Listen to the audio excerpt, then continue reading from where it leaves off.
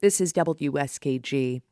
During her State of the State address last week, New York Governor Kathy Hochul announced a $10 billion plan to increase the number of healthcare workers in the state. Tom Dinky reports on the impact this could have on the state's chronically understaffed nursing home industry. Ellicott Center for Rehabilitation and Nursing is a 160-bed nursing home located just off Niagara Street in downtown Buffalo. Less than half a mile away is a McDonald's, with a Tim Hortons under construction next door. Both offer hourly wages equal to, if not more than, Ellicott Center. They be like, wow, I'm gonna work here. And I go down the block somewhere and make more. Ellicott Center certified nursing assistant Ishma Marshall says he's seen plenty of coworkers leave due to the low wages. Others don't even bother to show up after getting hired.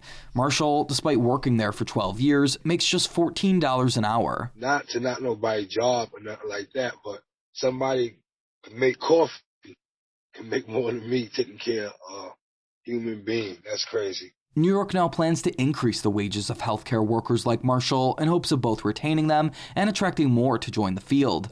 Governor Kathy Hochul is proposing to spend $10 billion to increase the state's healthcare workforce by 20% over the next 5 years. Her plan includes $4 billion to increase wages, as well as pay bonuses for workers who stay. First, we must stop the current hemorrhaging of healthcare workers.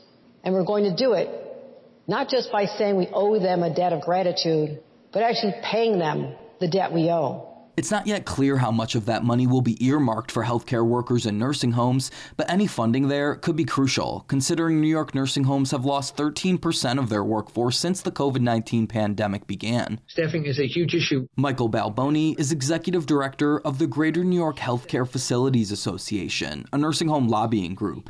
He argues nursing homes need help to pay their workers more, considering about 80% of their revenue already comes from the taxpayer-funded Medicaid system. New York nursing homes say it costs on average $265 a day to take care of a Medicaid resident, but that the state only reimburses them $210. Because what we've learned within the long-term care industry is that the competition on other nursing homes or even hospitals, as much as it is Target, Amazon, Walmart, particularly Amazon, is paying a much higher starting wage than what a certified nurse assistant gets. And so the state Medicaid rate needs to take that into account. But some have trepidations about Hochul's plan, like Richard Mollett, executive director of the Long-Term Care Community Coalition, a nursing home resident advocacy group.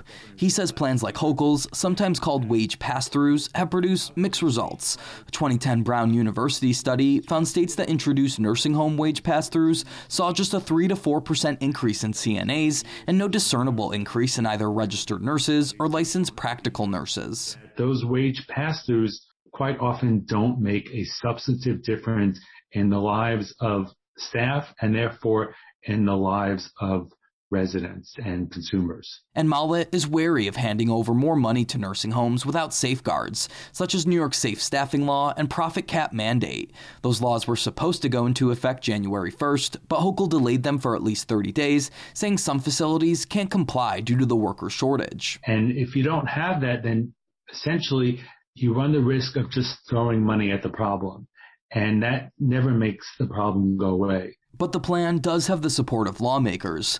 Assemblymember Monica Wallace, a Cheektowaga Democrat, says increasing healthcare wages, especially in nursing homes, will be a top priority when passing the 2022 state budget. This money is needed immediately. Nursing homes are really struggling to make ends meet. Many of the individuals who work in this industry are themselves on public assistance because the wages are just not sufficient to do the very difficult work that they do. As I said, they're caring for some of our most vulnerable individuals in our community, and they're doing some of the most difficult work, doing so many difficult things that we really need to pay them a fair wage to reflect the very difficult work they do.